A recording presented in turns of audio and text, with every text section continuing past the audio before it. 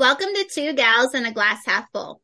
We are Dr. Jess and Dr. Bobby, two physical therapists trying to live healthy most of the time and doing our best to see our personal glasses as half full. Some days that is much harder than others. On this podcast, sometimes we interview others more knowledgeable than us on different topics to teach us about things we do not know, and other times you are stuck with Dr. Jess and I sharing our knowledge and information. So make sure you hit the subscribe button below, follow us on Instagram, and join our free Facebook group to stay up to date on all the Two Gals happenings. As we continue talking about stress, I'm really excited about our guest today. But before we get started, Dr. Jess, what is in your glass? So today I am on coconut water. It's getting warmer here in Florida, and so just trying to find ways to keep my electrolyte balance is helpful. So for me, coconut water is a strategy that I use, and it's tasty. I will say I had a hard time getting used to this at first, like the flavor. So putting it in like really, really cold with ice, for whatever reason helped me a lot when I was first getting used to the flavor of coconut water. So Dr. Bobby, what's in your glass? I have just plain water, H2O today, staying on the hydration train. Coconut water, I tried it. I can't like it. I just have not gotten myself to be able to like it, but I know it has a lot of great health benefits. So, and so today with us is Jackie. And I will actually let you tell everyone a little bit about yourself. But before we do that, Jackie, what's in your glass? My glass has coffee, but it is a rather tall glass of coffee. So it should be noted that I really do drink cream with some coffee in it, more than I actually drink coffee. I'm like that too. So tell us a little bit, before we get started with questioning, tell us a little bit about yourself. So let me first say that I was counting on there being copious amounts of editing to this so that I could say whatever I wanted to say. So, we'll see what comes out now. So I am currently a high school teacher on the North Shore suburbs of Chicago. But I started my teaching career, I think I'm in my 25th year of teaching this year. So I started my teaching career on the west side of Chicago. Then I went to the south side of Chicago, because I was in a program where they moved me around. Then I often say the Chicago public schools got so bad that I left the continent, because then I went to East Africa and I taught for 2 years. I taught sixth grade in Sudan. And then I taught, 2 years, I taught fifth grade in Mali in West Africa. Then I came back to the US and got the job that I have now. Along the way, I adopted a daughter. So I do have a 17-year-old who is asleep upstairs. And she is the source of a lot of my, current knowledge and philosophies about handling stress in teenagers. And I have coached sports. I coached figure skating, all the way through college. And now I am a girls bowling coach. I have to say, one of my favorite things is your first day of school photo. Every year she does like a first day of school photo for herself. And it's like my 25th year, my 40th, Oh yeah, I'm up to like 43rd grade or something. Yeah, it's awesome. I love it. So just love your background and knowledge of working with kids and teenagers in all different ethnicities, backgrounds, continents. You get to see a wide variety of children out there. So when you are teaching, when you're working with kids, just overall today, how do you feel like kids are handling stress? What are some recurring themes you see, with that? So, okay. So the definition of stress is always interesting to talk about too, because there's good stress and there's bad stress, right? So I think one of the things that I'm seeing happen now is that a lot of the things that most of us as adults would consider good stress, our teenagers aren't able to differentiate between the two. And so they'll say, I'm so stressed out. And they equate it all as bad stress. And then they start to describe what they're talking about. And some of that I'm saying, well, but that's good stress. You need that. You can't lead a life without any stress in it at all. And this is where I start to sound like a 95-year-old because I say, I blame that social media for this. Because I feel like what kids see is that either you lead a stress-free life that's glorious and fantastic and amazing, or you're down in the dumps and it's the worst and like the sky is falling down. And so kind of getting kids to realize that there's a middle ground there, I think is the real battle right now. That like some stresses move you along and they're not bad.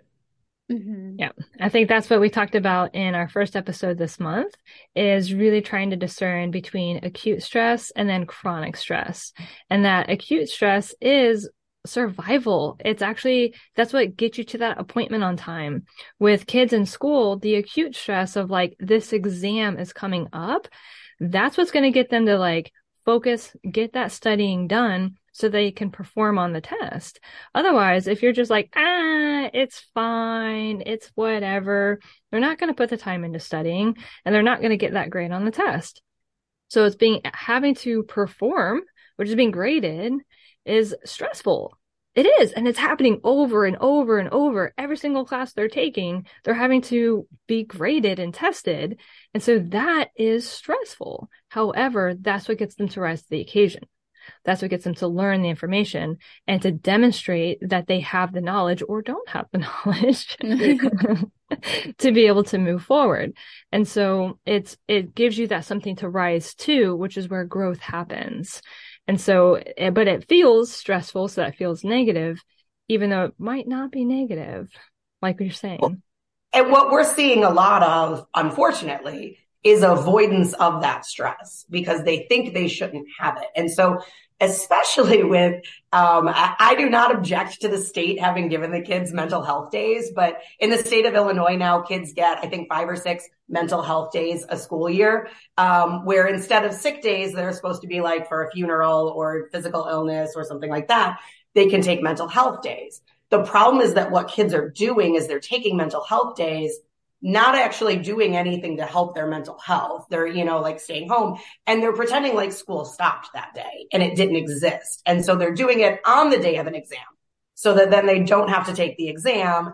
And then the next day they come in and they're not any more prepared for it than they were the day before. And they've just delayed that stress and actually compounded it.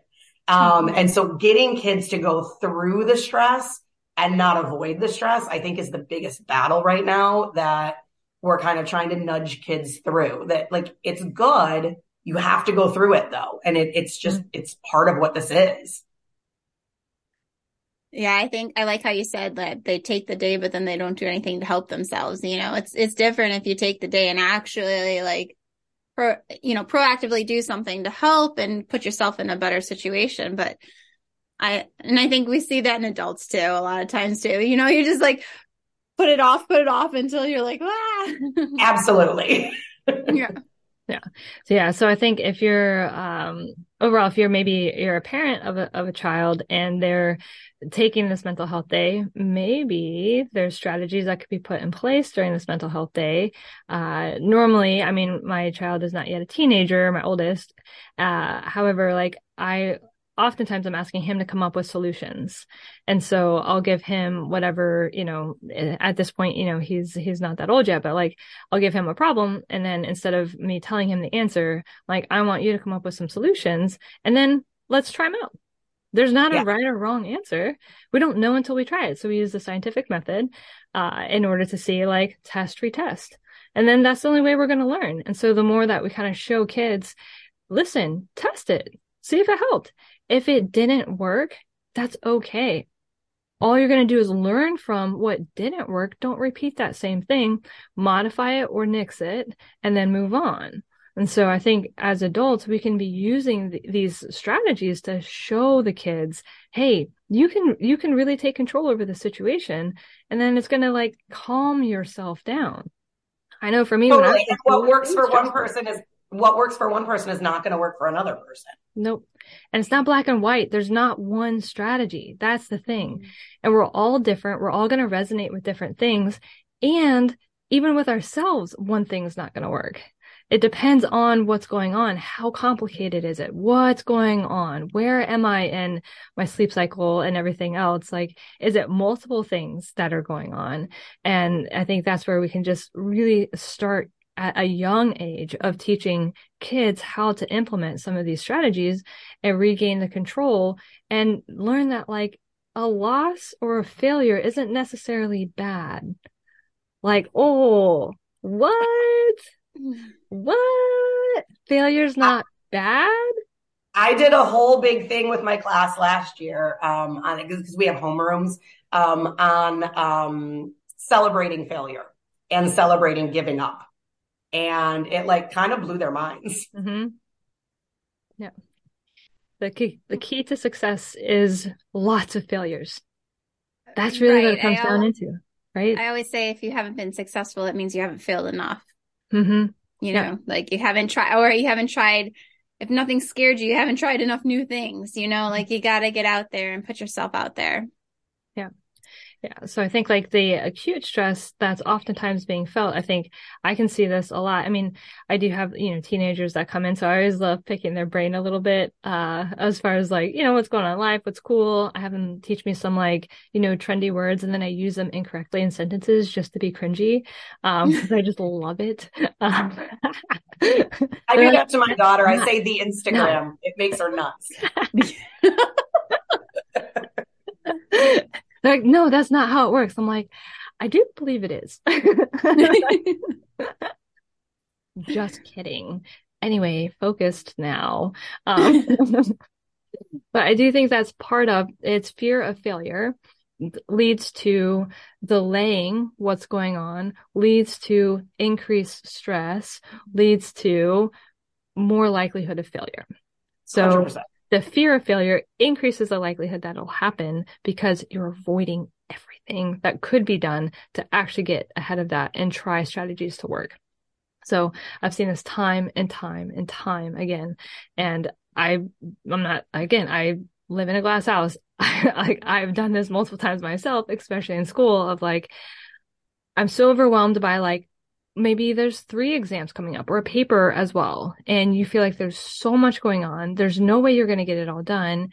And somebody's like, hey, do you want to go do X, Y, or Z? And you're like, absolutely. That sounds way better. For sure. That's right. Way better than living in this, whatever this is. So as a teacher, what kind of strategies do you use to help students understand that all of this that's being put on their plate really is possible? Like, you're not asking too much of them. So I'll really try to get the kids to break everything down into smaller little chunks. And especially since COVID, I mean, one of the things I've realized, even pre-COVID, kids weren't really getting as much of the sort of like executive functioning stuff as they should have been getting. But since COVID, like, when teachers lost time in the classroom and lost accessibility to teach, what they lost, instead of getting rid of content, is a lot of teachers got rid of that sort of executive functioning type stuff, that stuff that helps you get through, like how to make flashcards to study for a test, how to write stuff down in your assignment notebook, how to, do all these little itty bitty things that we don't realize kids have to be taught how to do. And I think that's what went out of the way when teachers were just in survival mode and they were like, oh my God, I have to teach this stuff. Especially like, I have the luxury, I'm at a school where I teach a subject where I don't have to worry about like state standards or anything. There are no state standards for forensic science. So I got to get rid of whatever I wanted to get rid of. And so I can teach all of this stuff. So I literally do how to read a textbook. And some of my kids are seniors and they're like, what do you mean I can't just read it like a novel? And so like, I'll do all that kind of stuff. And so I'm finding that I have to do more and more and more of that kind of stuff. And so I will now sit the kids down and say, all right, first of all, you're trying to use your online management system that every school has now will generate a to-do list. That can't be your to-do list because there are things that exist outside of your computer. So let's find a way to make a to-do list that's separate from your computer that includes those things. Let's talk about how you can do a task. You don't have to do 50 tasks, but you can do a task and check it off. And then at the end of that task, ask yourself, is there another one on this list that I could tackle really quickly before I then go take a break and go do this other thing for 10 minutes, which I will set a timer for so that I don't go over my 10 minutes and then come back to my list. And so just really getting them to take these things that seem like these gargantuan tasks and break them down into itty bitty things. And of course, I know this because I have to do this for myself because I can't have a to-do list that says clean the kitchen. I have to have a to-do list that says sweep the floor, mop the floor, down the cabinet, wipe down the countertops, do the dishes in the sink, empty the dishwasher. Like I have to check off every little thing because if it just said clean the kitchen, I'd be like, no, I'm going to go watch TV for a while. I like that, giving like specific tasks and specific things. And I think those are, as adults, those are things that we forget we need to teach kids, because it's something that well, and I'm not going to speak for all adults, but for me, it's something that comes natural, is to like, all of that type of stuff, and knowing, putting limits on and things like that. Like I have limits on my phone for social media that alert me when I've been on for a specific amount of time. And yes, I can choose to extend it, but it also is just that mental awareness of like, oh, maybe I spent a little too much on there today. Yeah, you have to make a conscious decision to keep doing it. Right. And so I think those are things that I think kids know, I think kids understand, and it's amazing kind of what we actually need to teach them, especially, you're working with seniors. You would think by the age of 17, 18, that they're about to go, some of them in the working world. And you would think that they would know this, but in reality, if it's never been taught to them, how can they know something they've never been taught? You know what one of the weirdest things is? This is such a weird thing, and it drives me nuts, is that they want to get up and go to the bathroom like in the middle of a lecture. They'll raise their hand and be like, can I go to the bathroom? I'm like, no, there's stuff going on right now. Like, I understand you need to go to the bathroom, and class is only 40 minutes. Like, you had time to go to the bathroom beforehand. You have time to go to the bathroom after. And they're like, but I have to listen to my body, Miss Scanan. I'm like, well, listen to it before class. Check it and ask it how it's doing. But it's just like, and I say, like, if you're in a meeting for work, or you're not going to be able to get up and just go. You're going to have to actually plan that and do something that say, well, but in college, we're not going to have to ask you to go to the bathroom. And I said, that's true. But in college, the professor is not going to tell you what you missed either. And so like, you're going to come back here and ask me what you missed, and I'm not going to tell you. Yeah. So it's like, that's one of the like weird things where I'm like, no, you can't. And then, of course, I do let them go. But right. But just teaching them to plan, teaching them to like think ahead and like prepare themselves to sit in the class for 40 minutes. Most of us I'm close to being due. And so sometimes, even though I went 40 minutes ago, I have to go again. So there are some occasions, but most of the time for kids, like you can go 40 minutes without going to the bathroom. Right. Barring some sort of medical situation. Yes. You should be able to wait 40 minutes. You can wait. Yes. And even then, most of the time I can wait too. But I'm the world's tiniest bladder. So if I can make it through a class, anybody else can make it through a class. But I think that brings up a good point, is that what do you need to do to set yourself up for success? So what are like the basic check boxes to do that? And that starts like even like on how you set up your morning. So a really simple thing is, how do you prepare for whatever it's going to be to have a good day? And so leaving the house with everything that you need so that you're not in this like panic rush, whatever, is key. So what do you do to prepare for that? Well, the night ahead of time, when everything's quiet, make sure your lunch is ready, water bottle is packed, school bag is packed, double check that all of your homework assignments were complete. So just like a typical, even that is a checklist. What do we need to have a good start to the day? That way you get up in the morning, you get yourself ready, brush your teeth, and it's all ready to go. So now you're not like going, oh, I didn't get my snack, I forgot my water bottle, all the stuff that's going to make the rest of the day not go so well. So it's like having all of that lined up in advance is like nice and easy. Before you leave the house, go pee. I mean, Right. I do it for myself. Like, I don't care if I'm going grocery shopping, if I'm just doing one errand. I do the same thing before, like, I leave work to drive home. I don't have this, like, fear of, like, something's going to happen. I'm going to be on the side of the road. I'm going to have to pee. You know, no one wants to have to pee in the woods when you're on the side of the road. I don't know why, but anyway, I always go before I leave. And so just having those strategies ready to go, it just like lines everything up so that now when the real stressors are coming at you, like at least you're not dealing with the stuff that you could have prevented.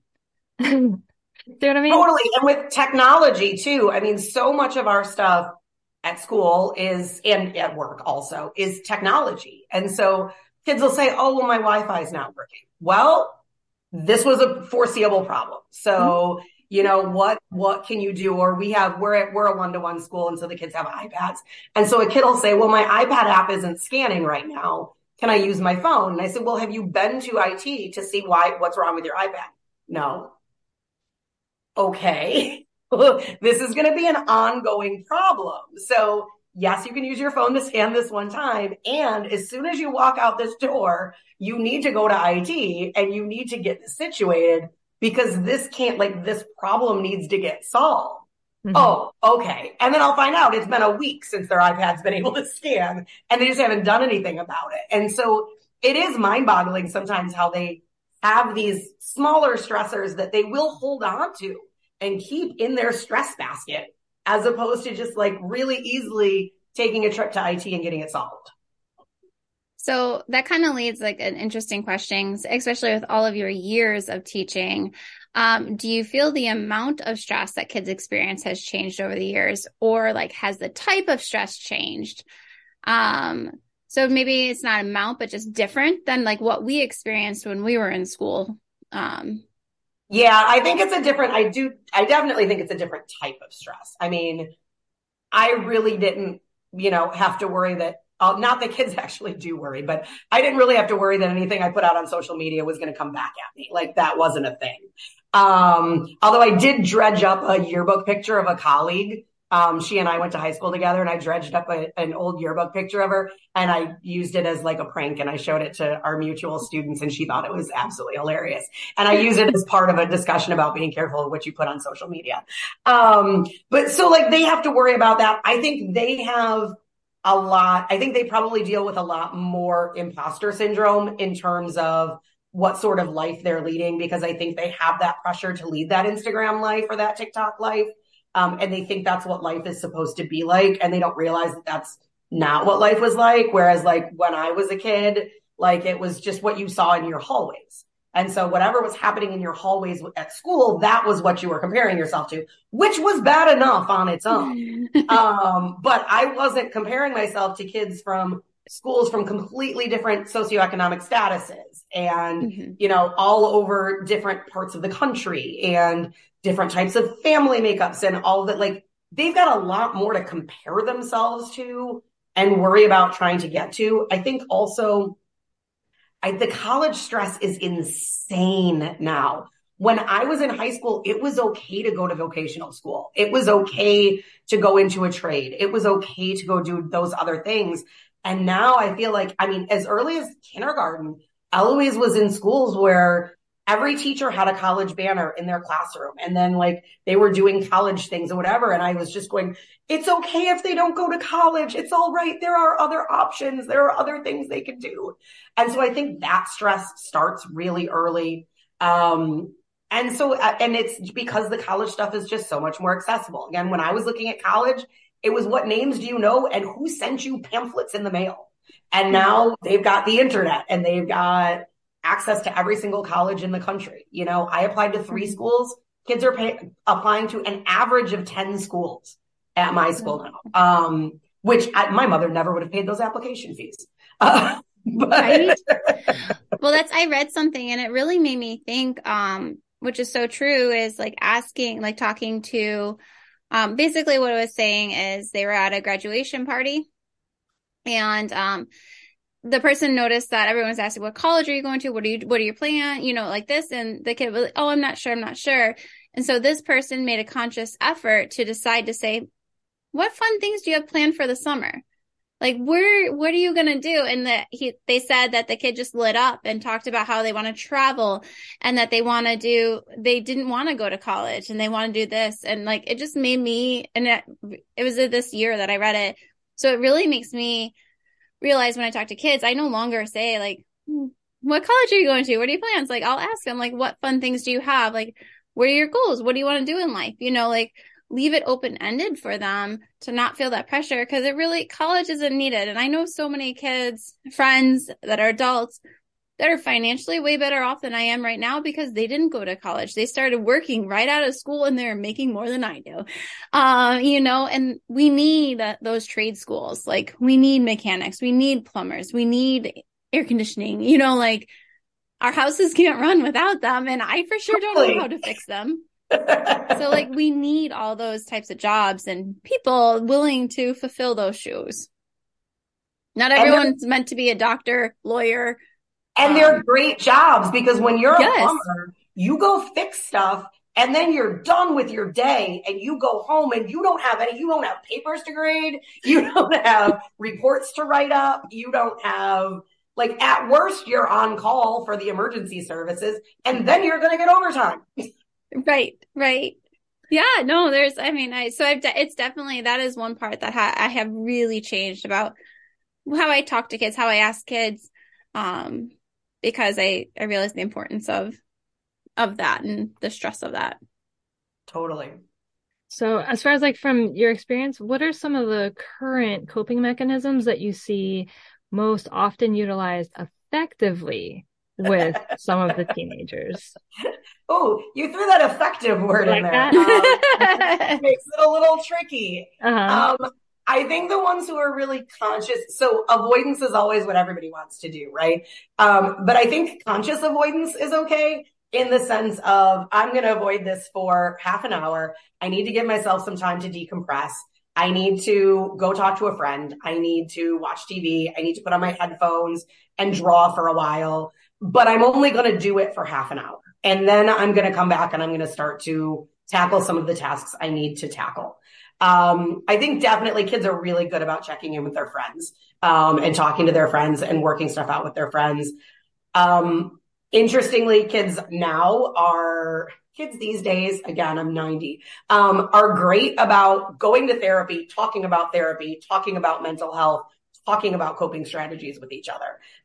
There is so much not shame in going to a therapist and saying like, well, this is what my therapist told me last night, and and they will share that with their friends, and their friends are like, oh, that's really interesting. And so I think that sharing with friends piece is really important, and they're really good at that. What else? Exercise. I mean, exercise is amazing because it gets them. And I know for me personally, my mom would tell me to exercise and I'm like, shut up, because that just seemed like more stress to me. But really, once they go out, because then it just gives your brain that time to churn and process whatever it needs to churn and process while you're doing whatever this exercise activity is. And so I think exercise is really huge too. And it just gives your body a refresh as well. Mm-hmm. Yeah, I remember when I was in grad school and we'd be studying, there's so much studying. One of the things that we would do, that's like Guitar Hero, was like a really popular game then. And so we would take these breaks. We get through like a section and we would take a break and we would allow ourselves 2 Guitar Hero songs. So it was like, like predefined amount of time. And the cool thing that we noticed is, one, it kept us more alert when we were studying, and it made our brain work in a different way. So when you're playing Guitar Hero, you're visually tracking on the screen, but then you're doing motor control with your hand. And so obviously, being physical therapy students, we're like super geeky about that kind of stuff. However, that was actually quite beneficial to like get the neurons in the brain waking up. It is a little stressful, right? Because like you're having to hit it before it leaves the screen.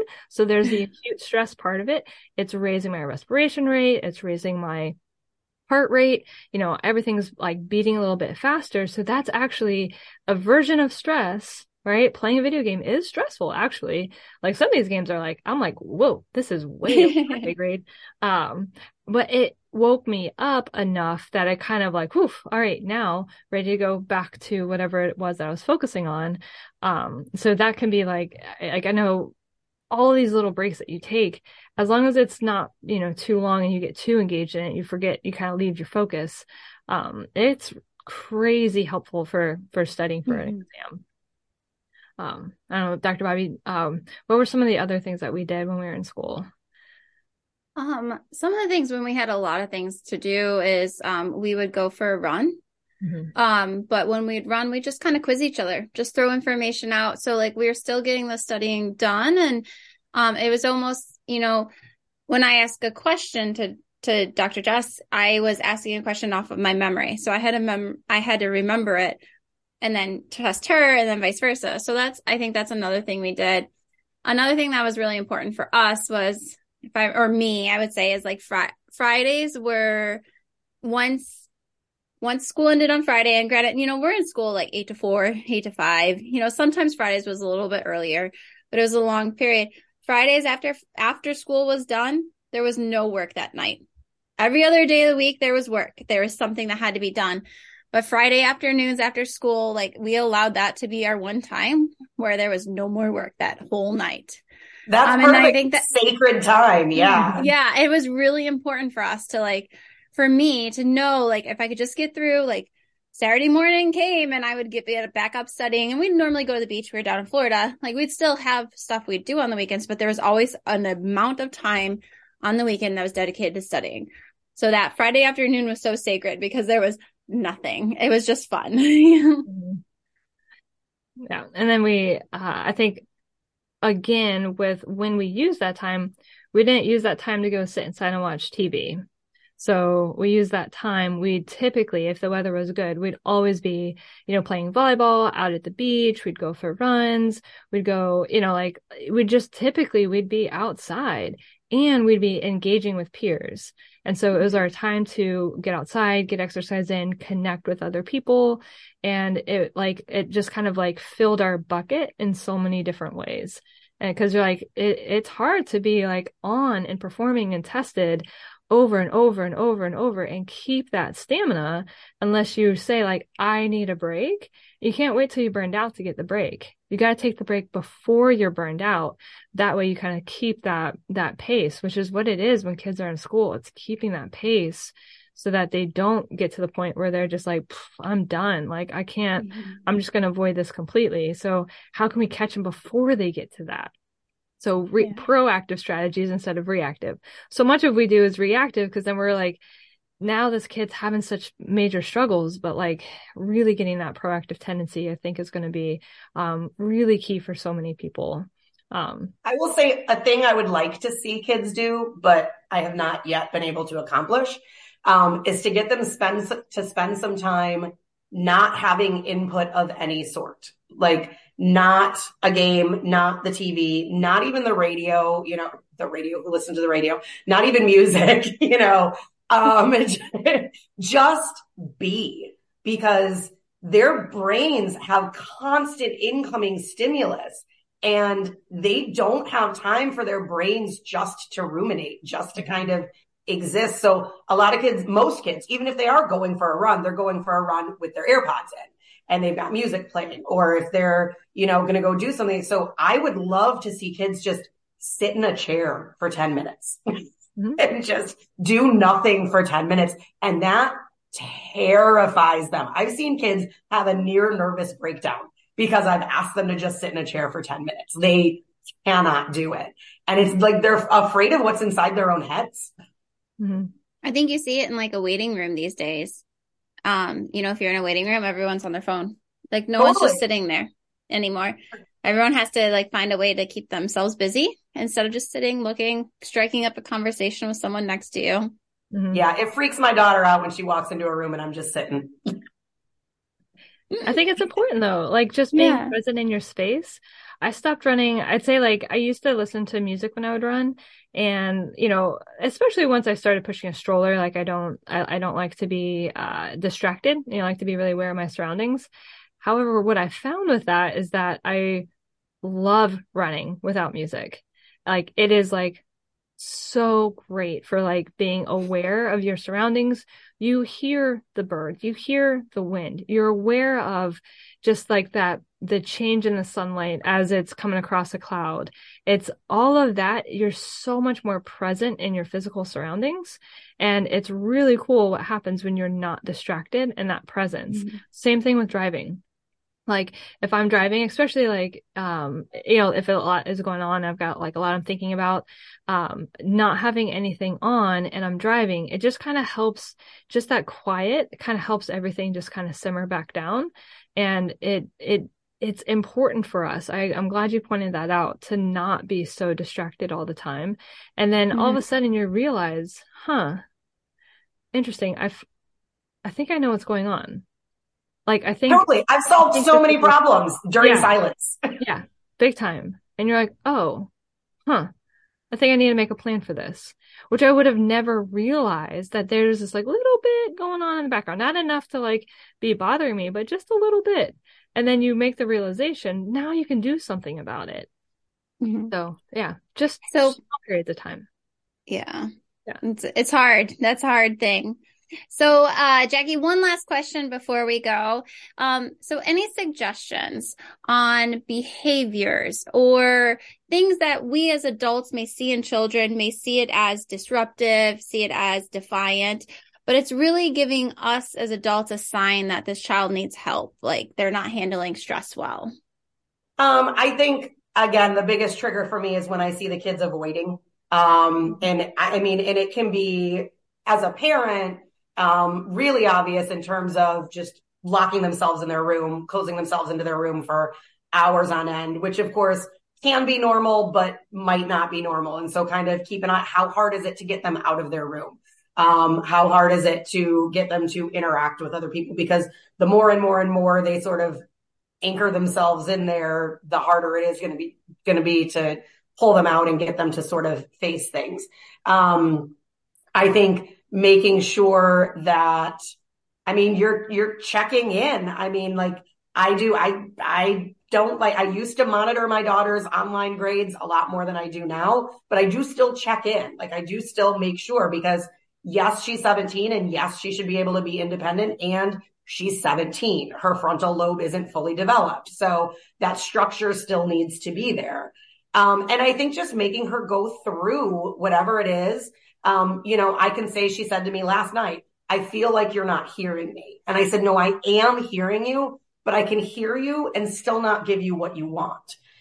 Because what you want might not be the best thing. And so that's the hardest thing, is when you see your kid is hurting and you see your kid is stressed and you have to get them to go through it, and it's going to hurt while they're doing it, but you also know it's what's best for them. So holding that line for them when that line needs to be held, I think is probably one of the biggest things a parent can do when you notice your kid doing that squirming, I got to get out of this thing. I will definitely say there were so many times I was frustrated with my mom growing up, because I would want her to solve it for me. Can't you just handle this? I have so much I'm dealing with right now. Can you please just take this one thing? And she would, like, so calmly, what have you done so far for this? Mm-hmm. Nothing. Okay. So what I'm hearing is that you haven't tried anything and you're frustrated that it's not working. Oh, come on. Am I correct in this statement? Yes. Try one thing, then come back to me. Fine. And guess what? That one thing oftentimes worked. Of course it did. Yeah. And then and she wouldn't rub it in my face or anything, but she might check back in a couple days later. Oh, hey, how's that? Whatever going on. Oh, it's fine. You're like, interesting. I'm like, I know. But what it taught me is that sometimes just one thing pushes you forward. And so had I leaned on her to fix it for me without trying something myself, it would have created dependency, which is what she was trying to teach me to not do. She didn't want to create a dependency when I needed to be independent. Like if I'm going to be an independent adult, I have to go through these strategies when I'm in the house to learn that I'm capable. And so it's okay if they gripe at you. Totally. Yes. I griped. And if they're griping, it might mean you're doing something right. Right. Yeah. As long as there's intention behind everything and there's meaning and logic and reason, Absolutely. like you are actually listening to what they're saying. So, yeah. Awesome. Well, Jackie, we really appreciate you coming on. I think overall, when we're talking about stress awareness, it's something that, we can think of ourselves and adults, and we think of jobs and how stressful that is, and finance and households and everything else. Oftentimes, though, we forget that our youth are in a much different type of situation that is really hard on them. And so how can we be using the same strategies that we use for ourselves, but modifying them to make sure that we're helping them come up? And so that way they're better able to handle what we are now handling as adults, which is just the different kinds of stress, between, like families and workplace and, financial management and preparing for the future, making sure you can retire one day, all the stressors that come up. It takes work along the way to grow and develop. So definitely follow us along. We are continuing to grow with our podcast this year. And so we're going to be jumping into more topics after we leave stress awareness. So stay tuned. We are on social media. So follow us on Instagram and Facebook. We have a closed group on Facebook as well. And then we also have our Two Gals Insiders, which is a closed membership that is available. You can check out our website, which is www.2-gals.com. The information is linked below.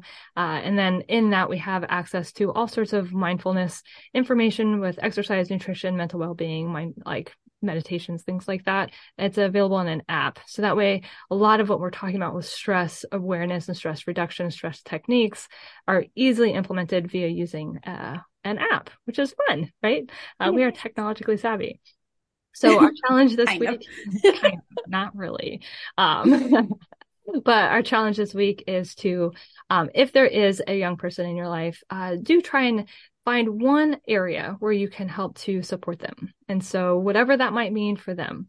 So just bring some awareness to that and see if they can start to learn along the way, and you can be part of that growth process. So, all right, everybody. Well, thank you so much for listening, and stay tuned for what we have coming up next week.